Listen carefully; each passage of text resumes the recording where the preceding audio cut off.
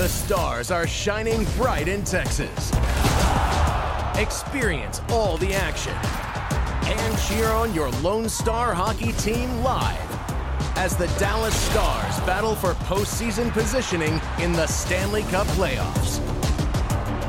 Don't miss a second of Texas hockey action. Visit DallasStars.com/tickets today. Welcome to the Podman Rush, the official podcast of the Dallas Stars, presented by Truly Hard Seltzer. Here's your host, Daryl Razor Ray. The long and winding road, it leads me back to your door, will never disappear. I've seen that road before. It always leads me here. What a trip. As you can tell, kind of punchy. Schedule maker was on edibles. Welcome to a semi-delayed bus plane hotel room edition of the Podman Rush presented by Truly Hard Seltzer. Full disclosure, we didn't have our mics on the trip, but we did have the mic. Hello again, Mike Heika. Have you missed me? It's a funny question. It's difficult to miss you, Daryl, because you're there all the time. Well, I haven't seen you in upwards of 11 hours. So a few things. Dallas to Buffalo to Seattle is not logical. I don't even need Spock to figure that one out for me. That's a hot Star Trek reference right there. That was insane. I mean, it was comical how stupid that was. And yet they handled it swimmingly. How did you handle it, Mike? I was going to say they handled it well. Me, not so much. Well, it's no, we all did pretty good, I thought. Even the coast to coast wasn't that bad. Good cities, pretty good hockey. There were some hiccups in there, but it was a fun trip. I enjoyed it. There were no hiccups from Dallas to Buffalo to Seattle, Mike. They won all the games. They scored a gazillion goals. 10 goals to start it all, and then a 20-40 finish.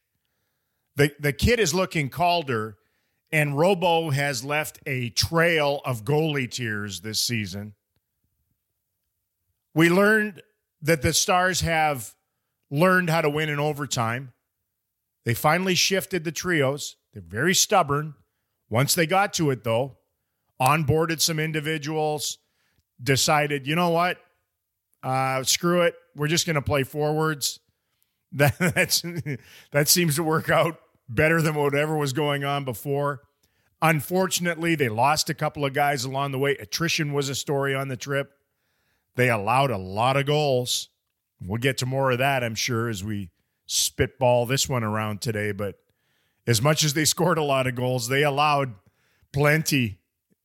And how about this, Mike? They still can't get back to winning the Western Canadian swings. Remember how they used to just go up to Vancouver and Edmonton and Calgary and just take no prisoners, walk out of there with nothing but victories?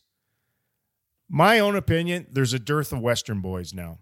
There's like myself, Jamie Benn, the other Matt Murray. I think that's it. Is that it? I think you're right. It was funny when they were doing "Oh Canada" and I'm looking on the ice and there are 3 American players. I was kind of laughing. Yeah, no. Well, these Stars are Fintario. I'm going to start calling them the Fintarios. That's right. It's just they got a little U.S. in there too. Like I said, there was Ottinger and Pavelski and Robertson all standing for "Oh Canada." Okay. Fintarioaka. There. How's right. that? Perfect. Fintarioaka. I don't think it's going to catch on, but I'm going with that. So, did you have a big swathy takeaway from the 6-game road trip in a dozen days or whatever we were on the road for? I guess the one thing, and Pete talks about a lot, is they handle adversity well. You look at what's going on in Winnipeg right now. You look at some of the other places where they've had trouble, and adversity can roll up into 3, 4, or 5 losses or 4 losses in 5 games or whatever. And this team doesn't seem to let that happen. They lost a couple of key players.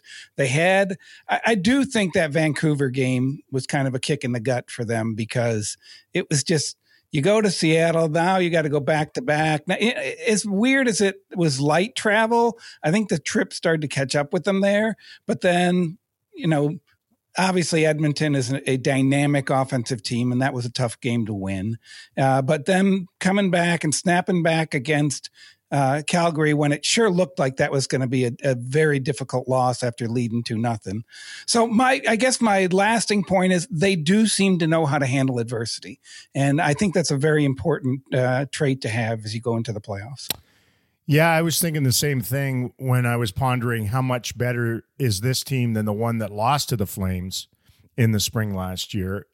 And first off, this version can manufacture goals better. Yes. And that was their number one issue. Like, not who cares, but yes, Jake Ottinger can stand on his head, but they just couldn't score to save their lives. And this group can, and they had to in Calgary, ironically, again, in order to get the 6-5 win. 6-5 is the best score in hockey. We talked about that on the plane, you and I. 4 is my favorite. You're a moron. It's 6-5. I am a moron. 6-5 is the best score in hockey. It's the best score in hockey. When a game gets decided 6-5, I would bet that 98% of the time there's been a lead change or multiple lead changes. Yeah. You get 11 goals. There's jubilation and destruction on both sides. I think it's the best score in hockey, 6-5. So they have that, and then this team, as you were alluding to, and so eloquently laying out for us, this group seems to have a good shrug and we're moving on quality about it.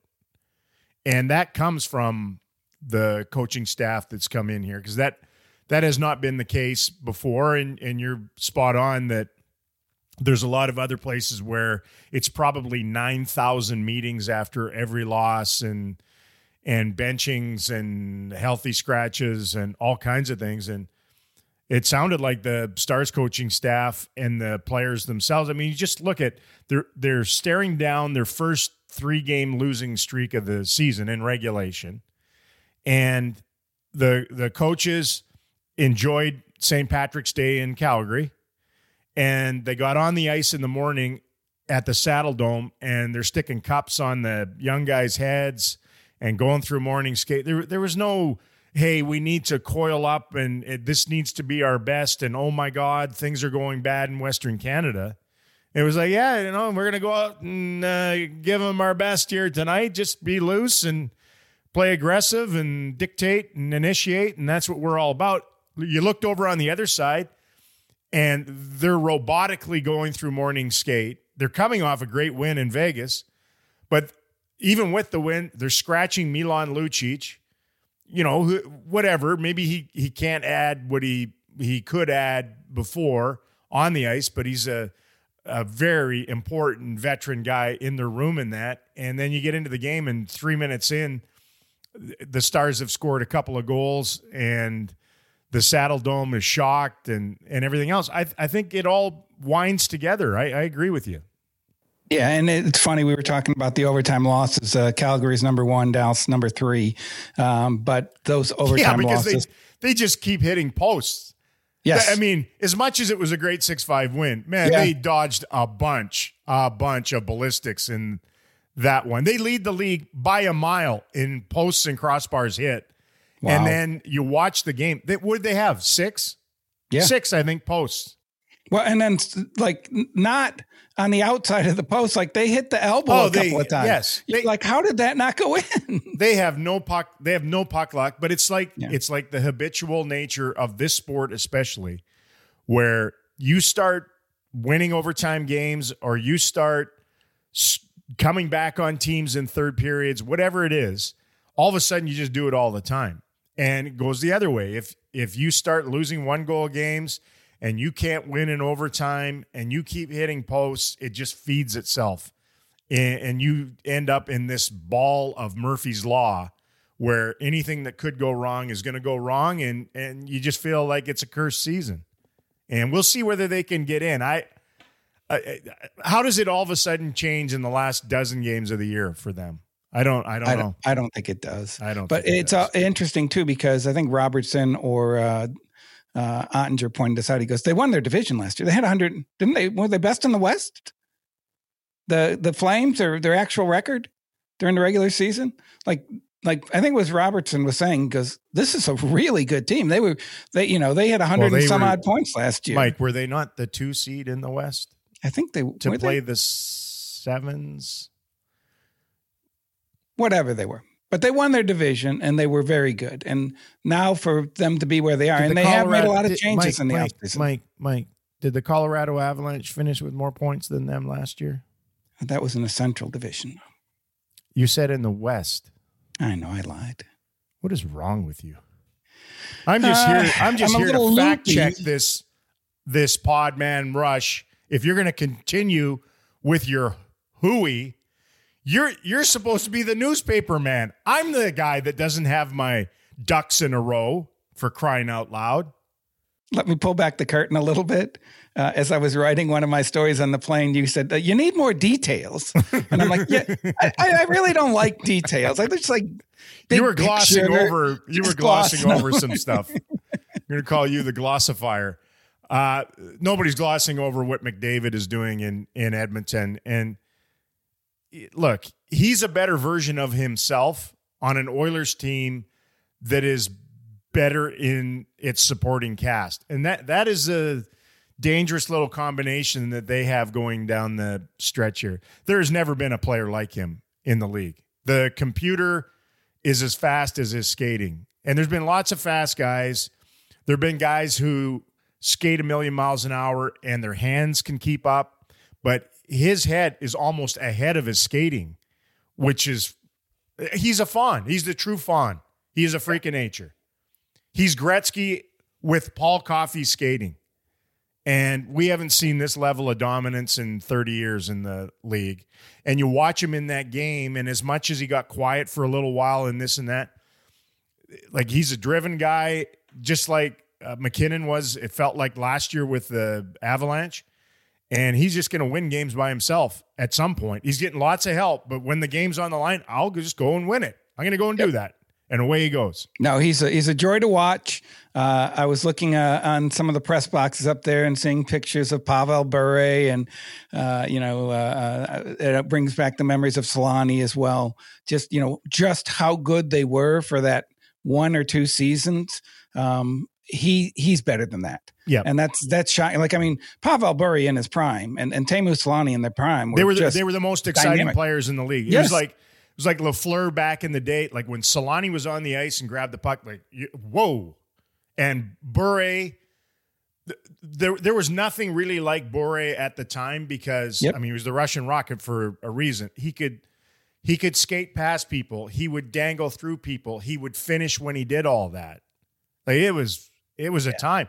But it's been forever since we've been able to witness what we're witnessing with this guy. Man, and I think again, it's all anecdotal, but I think he's better than either of those two. He might be the greatest player that's ever played in this league. Yeah, we got some time to figure that out. Yeah, I mean, you got to do it over 20 years or whatever, but yeah, he may be. Like, you're sitting there and you think of how good Leon Draisaitl is, and then you're like, this guy's 30-something points ahead of him in the scoring race on the same team. Yeah, it's we always BS with them. What's that? So we always BS with the media, and like they could not say enough great things about Draisaitl at the morning skate. Yeah, they were just telling just how amazing he is. Then you, like you said, and then you look up and this other guy, it's got 30 more points. Yeah, he's amazingly that one. I love that Draisaitl was interviewed and he was talking about he and McDavid and he's like, we've always had this friendly competition as far as their offense and points and goals and all that. And he was like, it's not as friendly this year. He's running away with it. And it's just like, he has himself to blame because he was the guy at the beginning of the season said, I think Connor can score 60. And I've told him that he needs to shoot more. So what does McDavid do? With that, Leon Draisaitl should get votes for Coach of the Year. He should be up for the Jack Adams. He's the guy that said, Connor, why don't you try to score 60? And he's like, yeah, I should try that this year. What is he, a goal shy of it now? So something like that. It's amazing. It's insane. Like when we're watching Robertson and just amazed at what he's doing, like, oh yeah, this other guy's got 20 more. Well, yeah. And Jason, I was so glad that he capped off the road trip in the manner that he did. But throughout it, you're sitting there and you're looking at it and you're like, he's got like this team has been a good team all year. They've led the division, blah, blah, blah, blah, blah. He's 20 points ahead of any of his teammates in scoring. 20 points. He's got 12 games left to be the greatest scorer in Dallas Stars history. Yeah, and that's why the other Connor is on everyone's radar when you watch Connor McDavid, because from an organizational nadir, lucky franchises get to draft the likes of Connor McDavid. And every decade or so, one of these guys seems to come along. You know, we're going to have Crosby come in this week. And it was the same thing back then. And he's still chugging along. And nobody even mentions him anymore. And you look at the season that he's had and you're like, wow.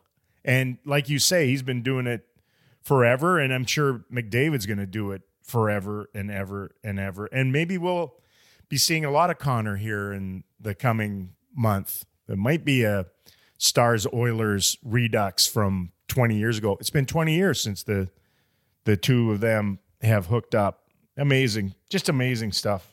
It really is. Getting old, Daryl. Getting old. You are, but not me. No, I'm getting wiser. You are getting old. You look and sound old.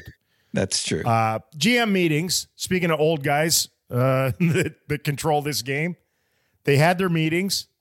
Not a ton of stuff came out of it. No appetite for a lot of things. They like this game we're seeing. Kind of tough to argue with that a lot of nights. Would you agree? That. Yep. Just need to continue to make sure the consumption of this great game and league is as easy as logging on to a Wi-Fi network. We need that. We need to continue that. But the one big thing that stuck out was would it be the adjudication of fights after clean bowel shaking hits? That's a good point. Yes. So the number that came out, Mike, was 90 of 270 fights this season were a product of a clean hit that then had instant retribution seeking in its wake.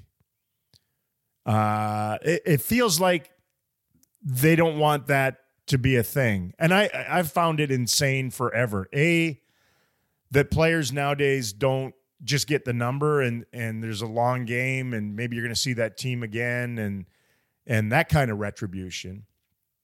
Or just the fact that if it does happen and a guy gets clocked and then a teammate comes in and attacks the guy, a lot of times it was just like they gave each of them 5 for fighting. And you're like, you do have an instigator rule.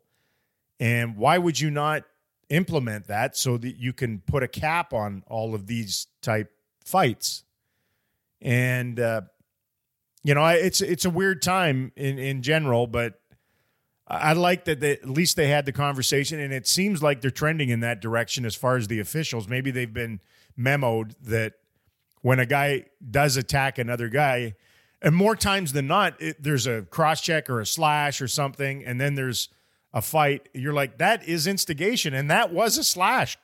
Call them all, and then move on. Yeah, and the frustration is that a guy who makes a good hit then has to get dragged into all of that. Like, I mean, here you are, you're trying to do something good. If you go score a goal and then somebody comes and cross-checks you in the face, that's not your fault. No. I'm sorry that they're mad at you, but, you did something right. And so the guy who does make the clean hit, oftentimes a younger guy, who's out there trying to make a name for himself, now all of a sudden he's dragged into something for making a good play. And that is frustrating. I do think the GMs look at this in an old school way, and I'm old school too, so I agree with them. And there's probably at issue a little bit of there aren't a lot of big hits anymore in the game. So it sticks out and it's like, oh my God, that was violent. Let's fight. And, the Stars were right in the wheelhouse of that for a while earlier this season. Every time somebody got hit, there was a fight. And that just stopped in its tracks. The Stars have not been in a fight, they've been in one fight. Luke Glendening fought Pesce when Kiviranta got drilled. And then the interview after with Luke was he didn't even know what went on. I know. It was so perfect. He's like, I didn't even know what went on. I just saw Kivi down. I grabbed the closest guy to me and fought him. And you're like, all right, I can live with that. I like that. The one in Vancouver, Glendening comes back and he gets nailed, clean hit. Juleson comes across and nails him, and Radek just attacks him immediately. And they didn't even give him 5 for fighting. They gave him a double minor for roughing, and they gave the other guy a minor for roughing. But it is stopped so that the Glendening-Pesce fight is the only fight the Stars have been in since the 4th of December when Faksa fought Middleton of Minnesota. That's it.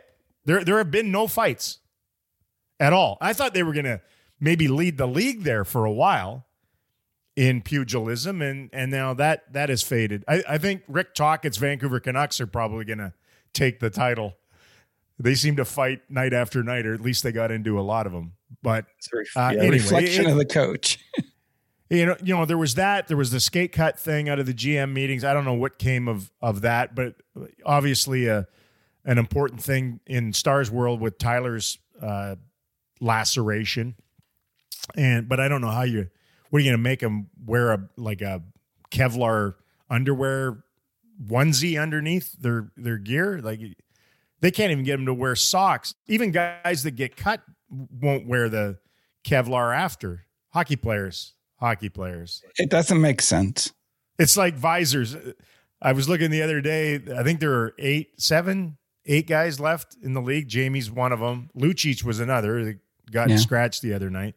But there aren't many left in the game. Pretty soon there'll be none because the league legislated that. And I actually do like that format. And it's almost like the helmets as well. I get it. You can't force a guy to wear a visor or helmet, but you can say these kids who come in, look, you're going to start at whatever age 10 and you're just going to keep it on. Right. It can't be that hard. They've had it all the way through anyway. So the idea that all of a sudden I'm in the NHL, I'm going to put my eyes out there, see whether that continues on. All right. Hot thoughts. You and I spent an awful lot of time sitting next to one another, absolutely crushing bags of all-dressed chips on our way, crisscrossing the country and 2 nations. And you came up, I think it was actually posed to you by someone else, but you brought up a topic that I hadn't even thought about, and then we went down the wormhole to figure out how legitimate this was. So, Mike, go ahead. Have the floor. Tell the people. Craig Ludwig asked this question. Hey, when's Hitch getting in the Hall of Fame? And I'm like, I don't know. And then you start looking, you're like, he probably is the next coach who should be in the Hall of Fame, but it's just funny how the Hockey Hall of Fame has treated NHL head coaches. Because I believe it's past 3, there may be an NHL guy in there, but the past 3 have been Canadian Junior, Canadian College, and U.S. College, I think, who have gotten in there. Maybe it was somebody anyway, but it wasn't an NHL coach. Well, that or it was a NHL coach that was also a GM. Correct. Yeah, I think who actually made his name more like Lamoriello, guys like that. Pat Quinn. Pat Quinn made their name as a GM. They were coaches, but I think the one that stuck out was Pat Burns, who was just a coach in the league, but that one was it posthumously? I think it was. Yes, right? It was 4 years after he died, which really sucks. That's stupid. Yes. That should never happen. I mean, no, and that's happen, why. That's what, yeah. But then it was like Fred Shero went in 30 years after he was coaching the Flyers in the mid-'70s. Like, what are they doing? And again, why is there not more respect for that position? I don't know. So Burns went in 2000 and what do we got here? 14. He passed away in 2010. Shero went in 2013. He did his work in the 70s. Herb Brooks went in 2006. And Roger Nielsen in 2002. That's pretty much the coaches for the last Roger posthumously 20 too? years. Yes, I think so. Yeah. Yeah. I mean, that's like they're like four painters. Coaches. They're like artists. They have to die before they're actually valued. The value of their work goes up. Like it's crazy. Now, to you and Luddy, though, the point, you start looking at, okay, if it's not Ken Hitchcock, then who are we looking at? So Joel Quenneville, is the one numbers wise, but there's a little bit of an asterisk there. There is right now. Who else? And then the other one would be Barry Trotz, who's ahead of Ken in actual wins, but his winning percentage isn't near what Ken's is. Yeah. And now he's moving into management. Correct. With and Nashville. Then the other guys, I mean, there's a bunch of guys who are on the list who are coaching right now. Lindy, Maurice, who else we got here? Sutter, Babcock, who's not coaching right now, but I mean, it's a pretty strong resume for that guy. Yeah. So, I mean, there's a long list of guys who could go, but it almost looks like Ken's the next logical choice if the Hall decides it wants to honor any coaches. I know.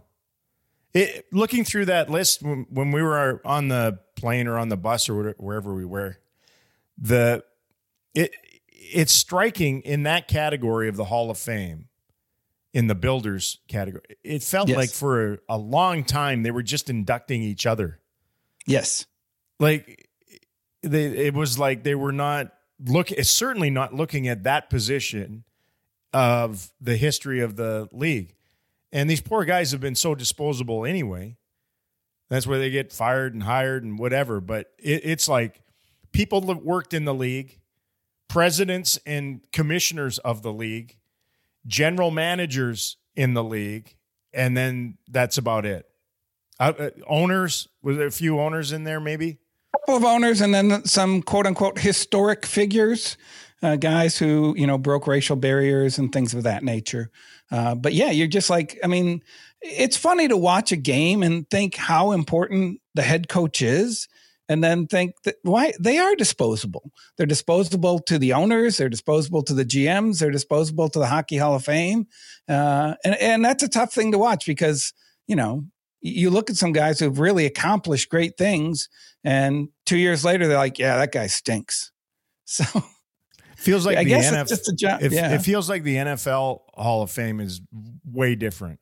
Yes. That they look and revere the head coaches. Yeah. I blame the media. I think it's I do too. Broadcasters I don't the blame reporters. the media as much. We do our job in celebrating coaches. Yes. Every single year we do our job, Mike. Yes, you It's do. the one area where you clowns fail in the professional hockey writers world because you don't even have time to vote on this. We do. We pick who the best 3 coaches each season were and ultimately cast our votes for the man who led and coached his way to the Coach of the Year every single season. And I would say our get it right number is probably 100%. I would agree with that. In the Jack Adams. Yeah, you do a I great think job. it's 100%. I think we nail it every year. Yep. Nobody has a debate because we know we're the ones. You know what my big hot opinion was or thought? I was thinking this. Hockey quite possibly could be the first of the big sports to integrate females onto their rosters. How about that? That was shocking. I tossed it over in my head a couple of days, tell you the truth, as I did the measurements of this player is going to have to be at least, 5'10" or whatever, which is fairly rare a lot of times for female athletes. And then they're also going to have to be strong and fast. And because I think you pointed out, it's not going to be a goalie. It's going to be a skater. I didn't say that. I said the other thing. No. Look. You said. Look. Goaltenders have nothing to do with the rest of the sport. It's a solo thing. It's different. They're not expected to deal with the physicality of hockey. We're close to it already with e-bugs. You can't tell me that there's you cannot tell me right now that there is not an elite female goaltender that couldn't step in like an e-bug and finish a game in the National Hockey League. Not a chance. No, you are correct. And fighting is going away. It was just banned in the Quebec Major Junior Hockey League. So that aspect of the game, not that they'd have to anyway, but it feels like it's going away. Smaller players, there's a proliferation of that in the league. We were just in Edmonton. Kyler Yamamoto is 5'8", 150 pounds. And he plays on their top line. 5'8", 150, Mike. That's an attainable size. And Kendall Coyne proved the skating is there right now for females to be able to keep up. Because she's faster than probably 3/4 of the league. Yeah. So I believe you just need one quote unquote freak to demand the chance. You know what I mean? Yeah. Like, yeah, you need someone in the women's game that is close to what McDavid is in the men's game right now. That they just have to say yes. We'll take a flyer on that one. I think I can see it. I can see it happening. I really can, and probably more so what I spoke of in the beginning with a netminder. Manon Rhéaume did it years and years ago. It was a bit of a parlor trick in Tampa in a preseason game, but I don't know. I just think that look, it's probably not gonna happen in football unless it's a kicker. Right? Basketball, likely not. Just the size and athleticism difference there would, although they just throw up threes all the time. Yeah, it's a new world. And there's lots of women that can splash threes from all over the place. Baseball makes sense just because, I mean, if you're ever in a baseball locker room, the size of the athlete is not significant, but not unlike golf. There is something to the forearms and the wrists and things of that nature that allow certain people to do, I mean, very special things. Yeah. And if you watch a female tennis player against a male tennis player or a female golfer against a male golfer, there is some structural differences that allow the male to do certain things that put them in the top 1%. Man, there's some female golfers that have just gorgeous swings, though. Yep. Like perfect swings. And more power, it seems like, all the time. So, yeah. Anyway, it could be in every sport. I mean, it's an interesting month to. Well, why do you think I bring it up, Mike? I know, but I'm saying it also takes an old man and says, hey, look at the changes that have happened with women in sports and where could we go in the next 20 years? Yeah. So it's neat to open your eyes and look around a little bit. Look at you bringing it. That's why you're so good at the reporting aspects of things. You look at it from the 300-foot level and you're like, you know what? March is Women's Month. And we're celebrating that. Yep. And here we are, and I bring this up, and you button it off. And women's hockey is exploding in the Metroplex. Great women's girls teams and that here, and in the U.S. in general. So there you go. Plus, I'm obligated to state all the greatness of women athletes because I've got 3 of them in my house. So none of them wanted to play hockey, but whatever. Hey, can I ask you one aside? Because this just comes from me dealing with women and the internet and everything like that. Do you think they actually would be good fighters? Because they seem to have anger at times. It seems like whatever their mindset would be, it would kind of push them into fighting sometimes. Every intellectual and verbal battle would be won by the women. The physical ones, no, I think the guys are still going to have an upper hand. But okay, man, if it got into trash talking, I wouldn't want to be dealing with that. They would just annihilate some of these idiot players. Oh, funny. It's March, Mike. It's March. Yes. It's Celebrate Women's Month. It's the final full regular season month. It's the month that is named after Mars, the Greek god of war. And you can smell the playoffs coming. Speaking of war. Yeah. Playoffs are coming. Stars need to focus on a couple of things. They need to restore the advantage part of home ice advantage, because it is just not felt that way consistently or enough. And they need to tighten things up defensively. And those two things are likely connected to one another. I think a little bit better defensively at home. They've been better on the road, goaltending and just their overall play on the defensive side of things than they have at home. And this would be a good time to rectify that going down the stretch, I would say. I agree with you.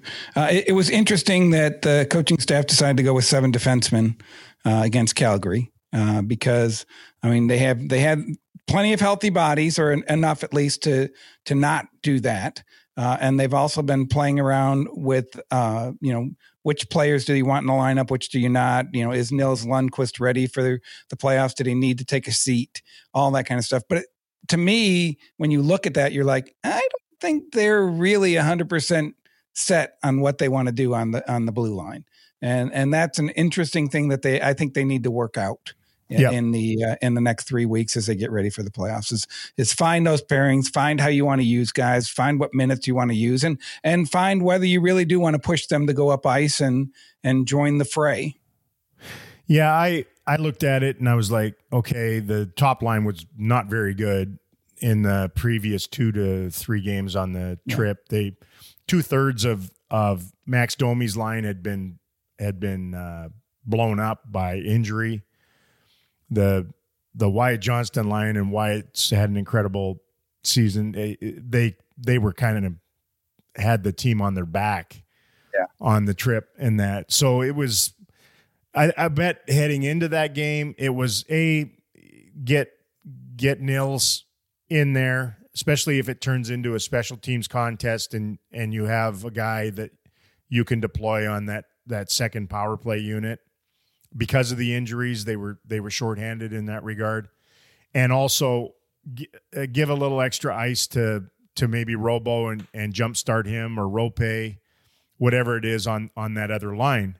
Yeah. And it never really turned into that. They were up 2-0 immediately. Maybe it was a little bit like a thoroughbred. Sometimes you don't have to hit them with the riding crop. Just show it. Yeah. They just show it down the stretch.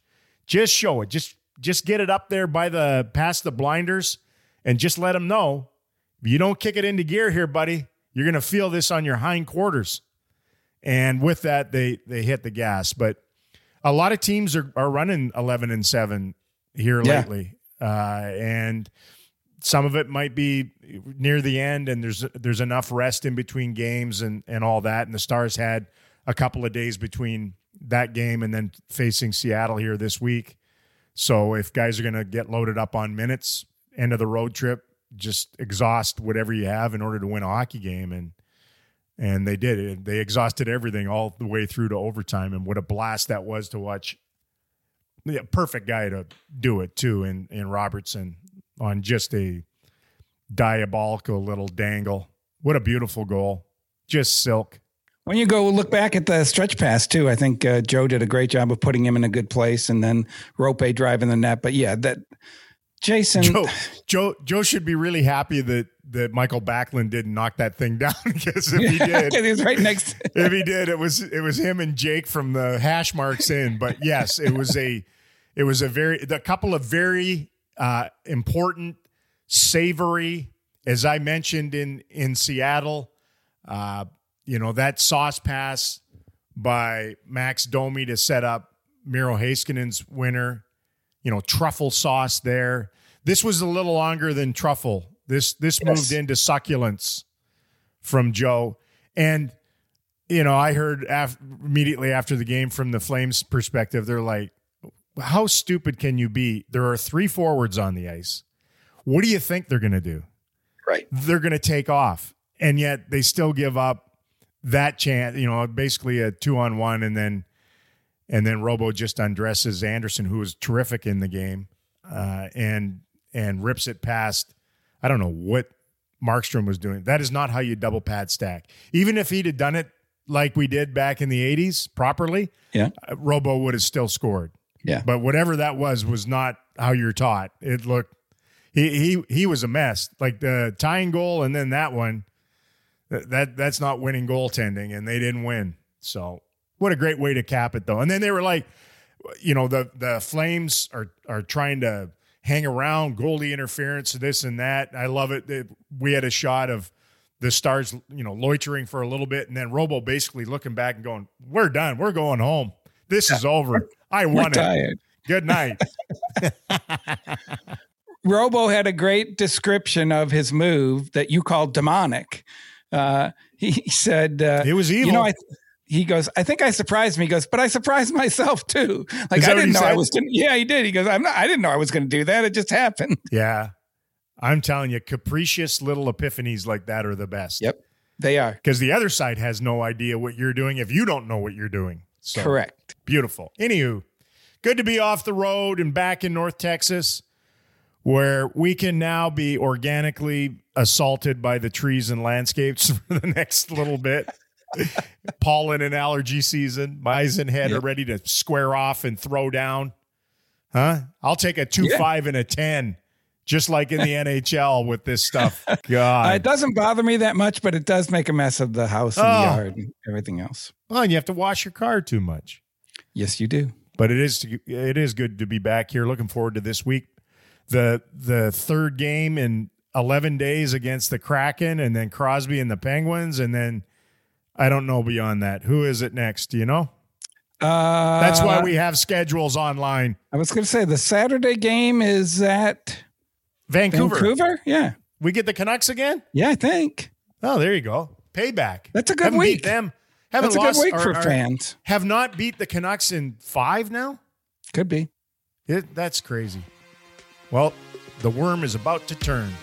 And this has been another Podman Rush presented by Truly Hard Seltzer. We'll see you. Stars fans, looking forward to seeing you at American Airlines Center this week. Mike, would you like to say goodbye to anyone?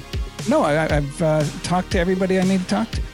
All right. See you, Mike. See you, dear. Tom, it's over. You've been listening to the Podman Rush with Daryl Razor Ray, presented by Truly Hard Seltzer, an official production of the Dallas Stars. To stay up to date on all things Stars, visit DallasStars.com or download the official Dallas Stars app today. Done. Want to stay up to date on what's happening with your favorite team?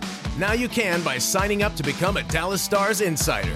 Ben and a shot stop, Sagan, rebound, score! Get the scoop on the latest team news, exclusive ticket pre-sales, contests, and much more, delivered right to your inbox. Ran himself right into him. Scored! How in the world? Subscribe today and start getting yours at DallasStars.com/insider.